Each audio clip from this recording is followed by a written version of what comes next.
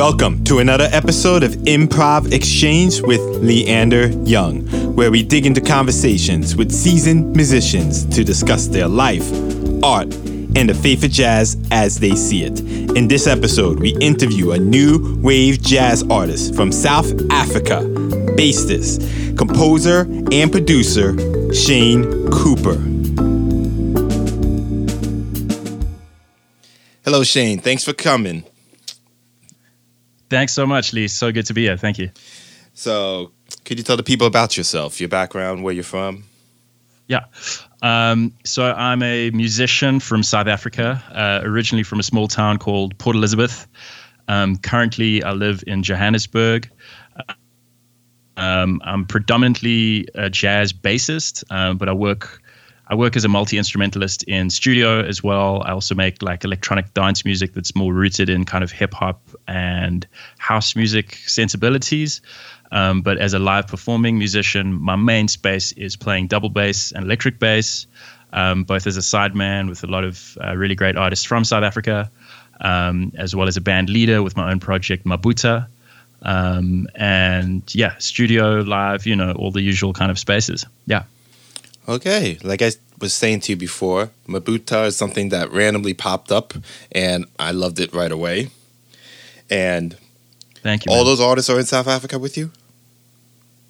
They are, absolutely. All of the guys on the Mabuta record they're from my quintet, and all have been living in Joburg until recently. The COVID-19 situation has made a bunch of guys have to move locations due to various factors.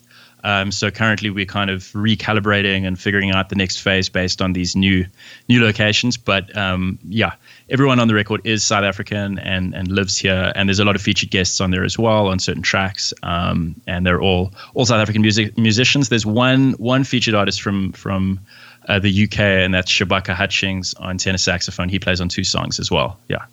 Okay. Now, did you study in a conservatory or any university of any sort? I did. Yeah. I studied jazz performance at the University of Cape Town. I majored on electric bass, and I taught myself double bass.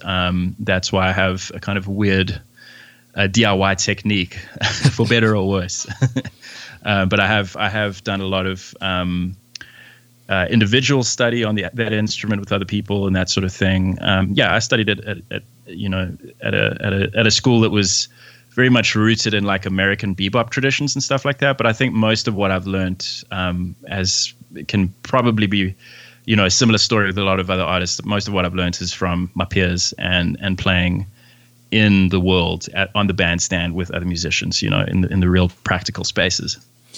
Okay, so since you were in the academic world, what is something you experienced and learned in both? Like, what have you noticed is different or what you expected?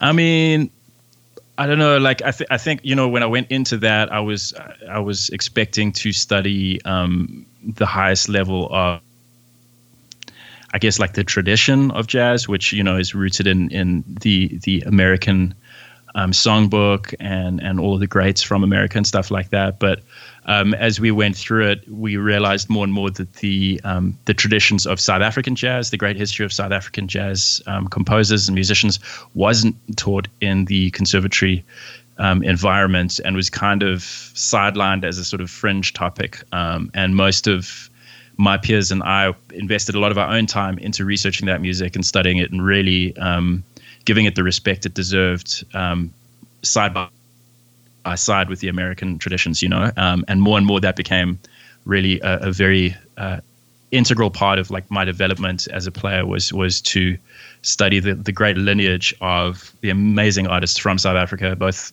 the ones that went into exile into America, the ones that went into exile in Europe, and those that remained in the country as well.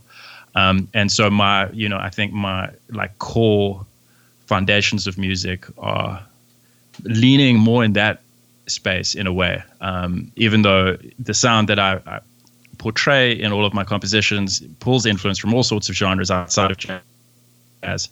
I think my foundations as a bassist in the jazz tradition comes more from the South African tradition than the American tradition. Yeah. Okay. So who is one of your favorite South African artists, though?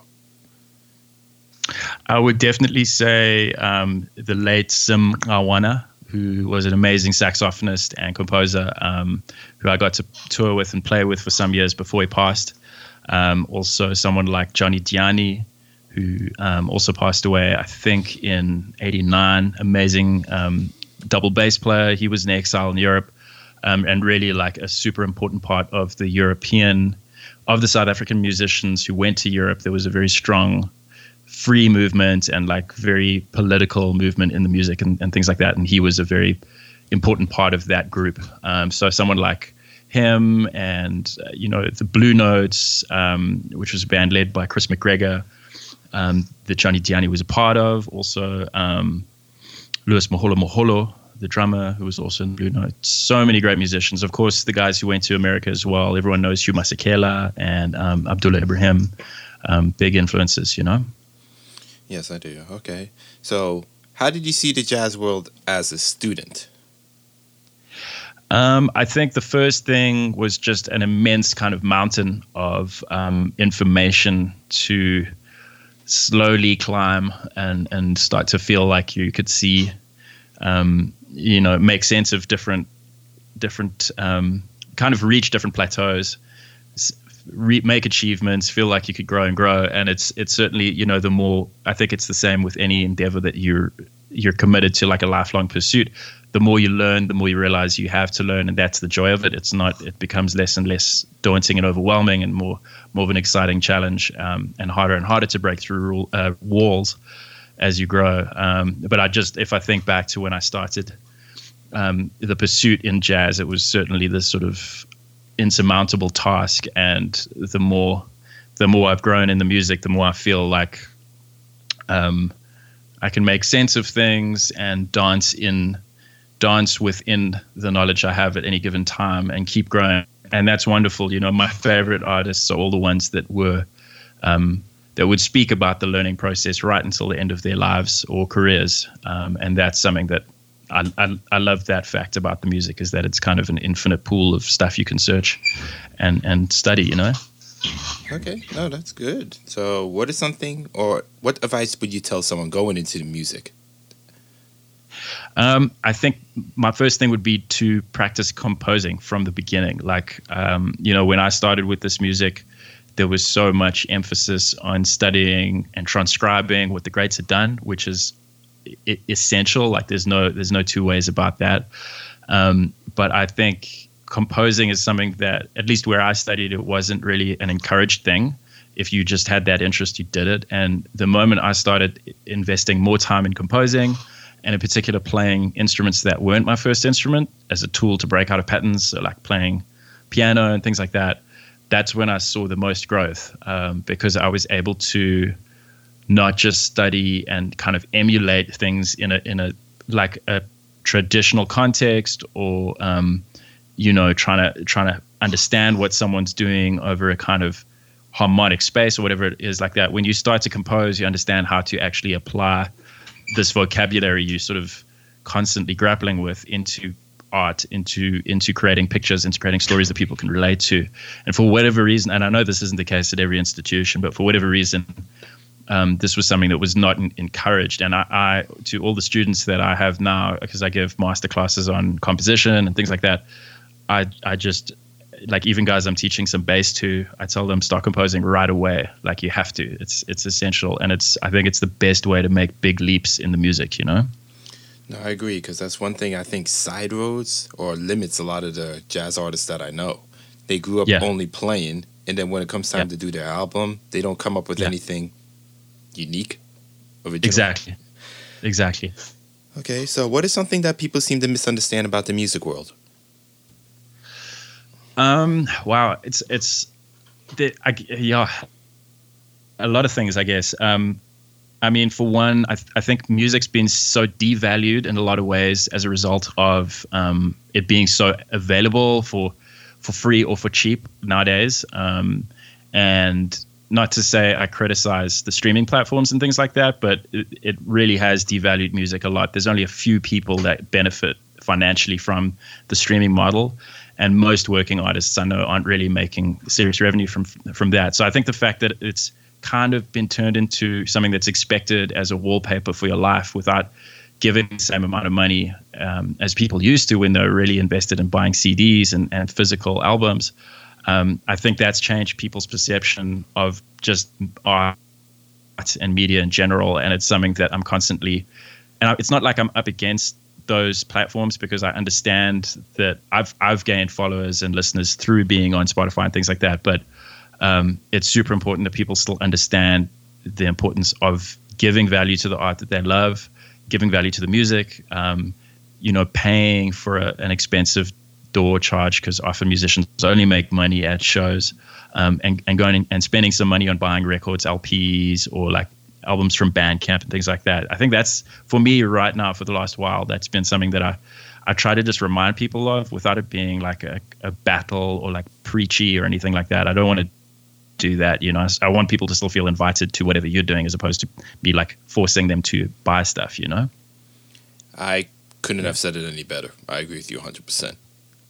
Yeah. So, okay. So, especially over there in South Africa, what have you noticed about the music scene recently?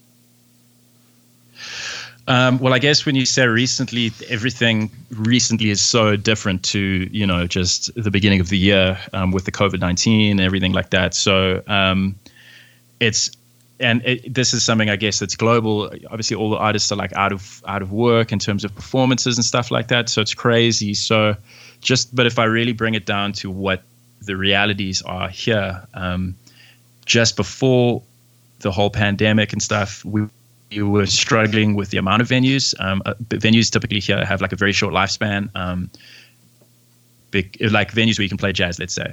So they would have a few years of existence and then just cease to exist, because they're making money exclusively from the door and the bar, and no like big corporate sponsors or anything like that, the same way you might get with like, events hosting EDM or like more mainstream music. So very like a lot of instances where it would be paying to play and stuff, which I know is mirrored from what I hear in some of New York as well. You've got so many musicians there, and the demand versus supply and all that sort of thing.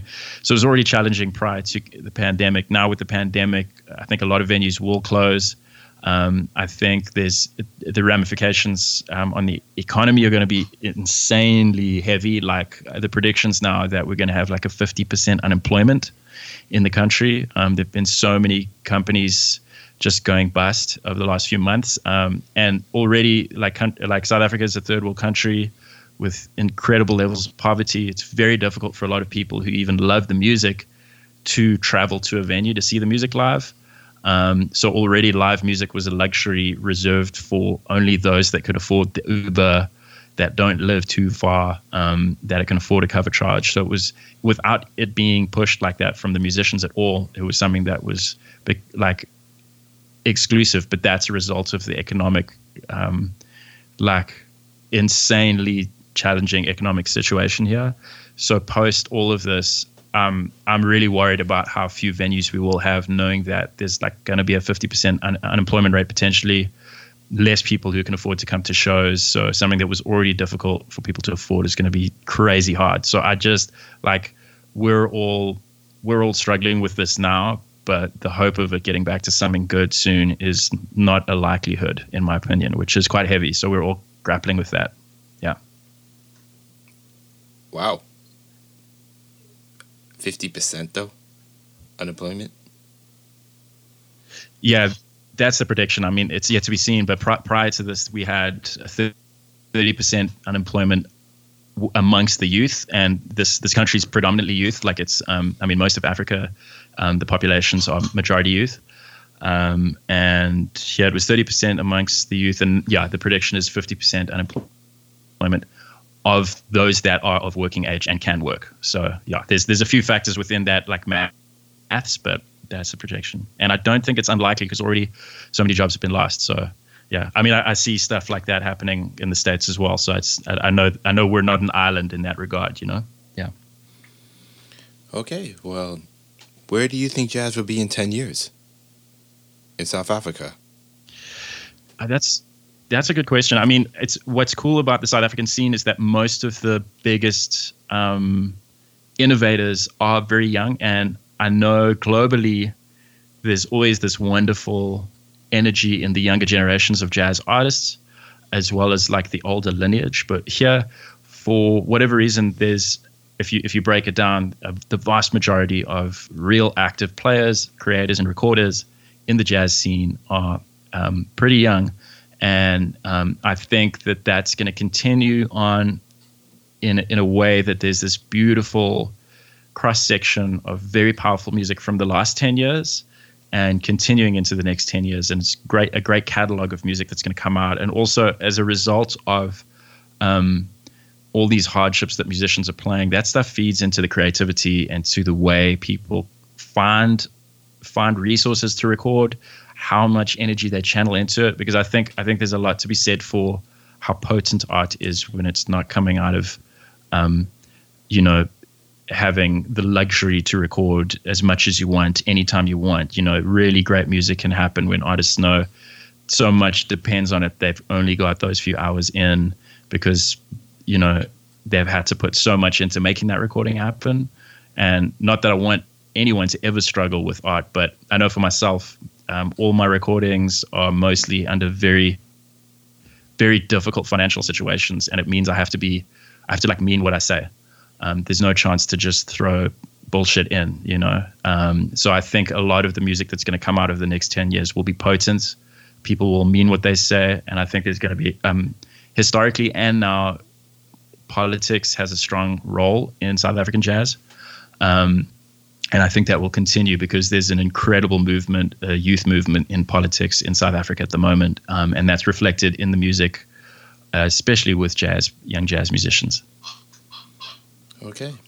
Well, if you could turn back time and talk to your 18-year-old self, would you talk them out of being a musician? Be honest. I would not talk them out, but I would say it's at points you're going to wonder why you did it because it's so tough. At points you're going to be so broke. You're going to have you're really going to question why you've taken that path. And then you're going to be reminded when you return to the music business is going to really break your back, but music itself is going to heal you.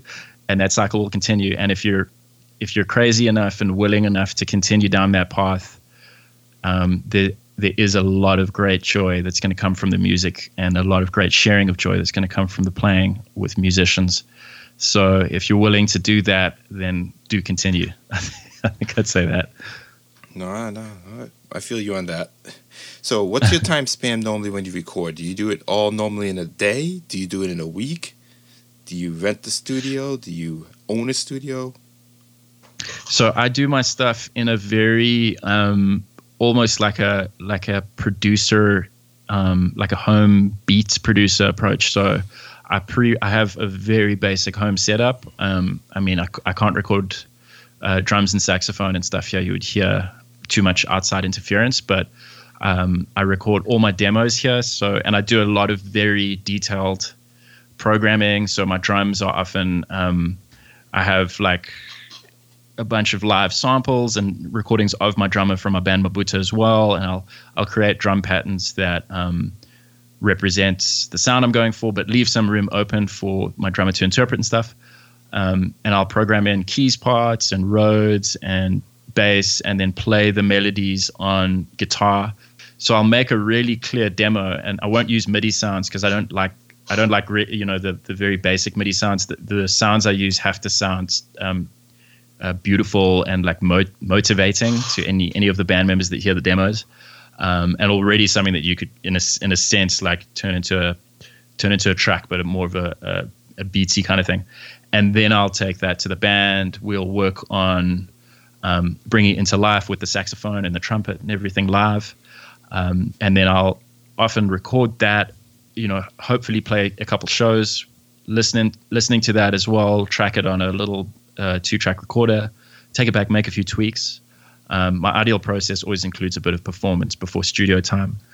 And then we go into studio and we track it. And I usually like to take that stuff back home again and do more kind of beatsy editing on it. And it's just because because I come from a place of being a live musician as well as an electronic music producer, I think like that in a way. So a lot of the way I hear composition, sometimes it pushes me to keep that, editing process over a few weeks. So I love to go record the band in a very live way, all playing together, but in different rooms. So I've got multi-tracks, take it back, and then sometimes almost think about remixing stuff. So when I hear it again, I might hear the bridge, for example, and think, oh man, the chords are dope, but I want to change the bass line and just re-record the bass line, and that I can do at home. So it's a space like that. But sometimes there'll be some music that I like to record very old school, traditional, one or two takes with the band live, no overdubs. We really hit it, and the energy's meant to be that. So it's a balance of two, and it just depends on the song. Certain songs will push me into something more producery. That I understand totally. Did that for my first album. Did it completely live, one take, and it's a completely different vibe than some of the other ones. So I fully understand you on that. I gotta check. Oh man, I gotta check your stuff out. I'm gonna listen to it. Okay, cool. But back to you. Now, this is not about me. So what's the best compliment you ever received? Wow. I can't think. Wow, that's a tricky one. I can't think of it now, but there definitely was an instance where I think it made me like pull back and go, whoa, I've never heard such a beautiful, eloquent, the way the person described to me the way they experienced the gig was so poetic and so thoughtful but sincere. Like they didn't script it. I really can't remember what it was, but it was something that I'd never heard anyone else say, and I think that was why it stood out. Most of the time when you get a compliment, you've heard something similar before, like great, love that tune, or nice bass line, or whatever it was. But there was something so specific, and it was probably from someone who, had a love for literature or something. I don't know, because they worded it in such a way where I was like, oh man, that's crazy. I'm a fan of what you said, Yeah. I feel that. And if you could remove all barriers, all constraints, what type of project would you do, and what will it be known for? Like, who would be on it? Okay, cool. Damn. All right. So Kendrick Lamar. Kendrick. And then who on drums? It's so tricky. I've got like a list of drummers in my head that I love. Being a bass player, I'm in love with drummers. Man, this is a crazy question. It's like, okay, because if you remove any borders as well, you could almost remove people being dead, like bring them back to life, I guess, right? Yep. So, and money's not an issue. It would be like, so it would be like John Coltrane, Kendrick Lamar, Thundercat. It would have.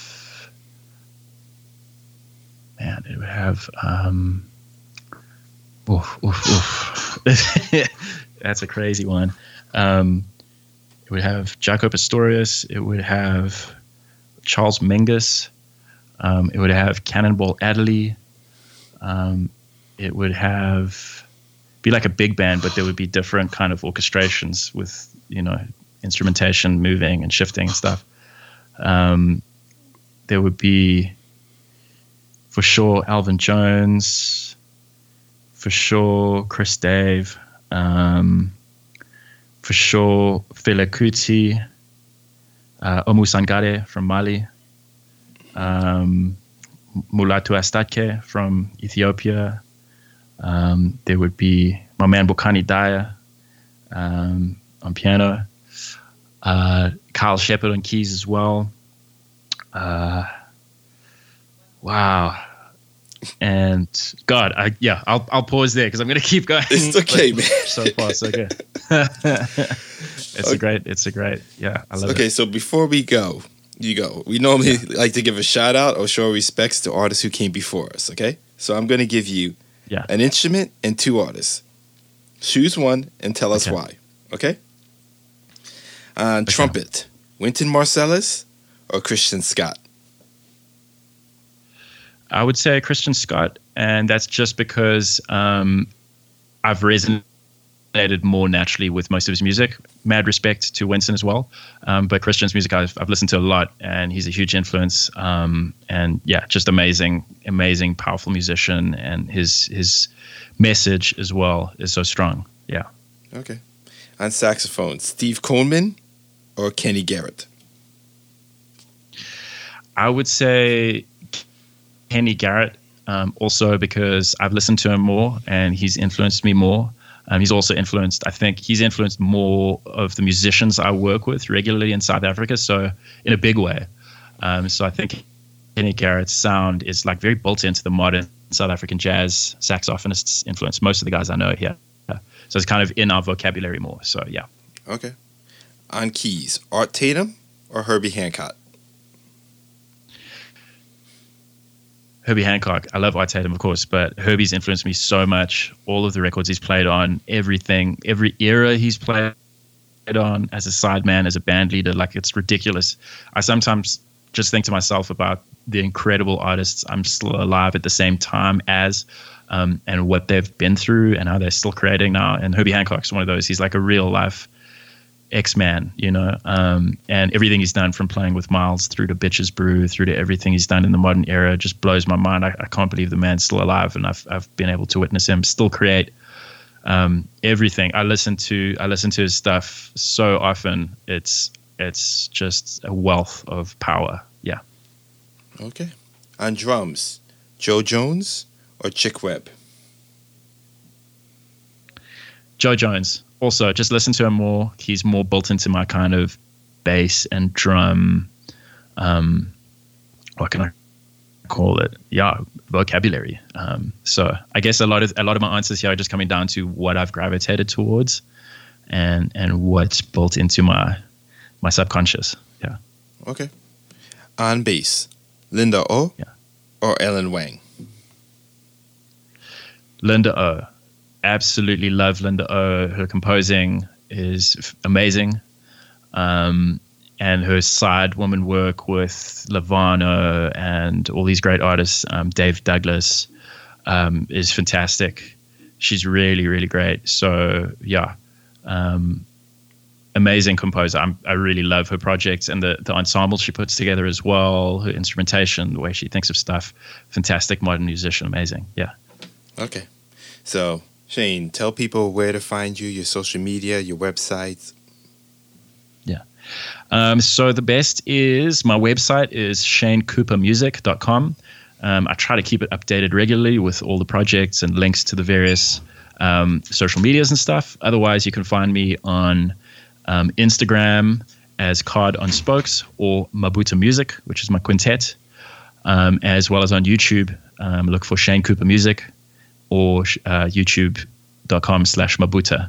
I posted a lot of stuff there. I've been posting a lot of stuff there on the Shane Cooper one in particular over the last while and generating a lot of content. So I'm trying to up my YouTube game at the moment. Yeah.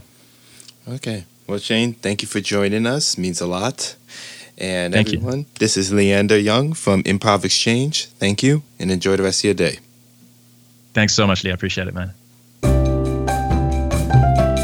That's that on jazz. Thank you for joining us on this episode of Improv Exchange. Please subscribe on Apple Podcasts, Google Podcasts, Spotify, or wherever you listen.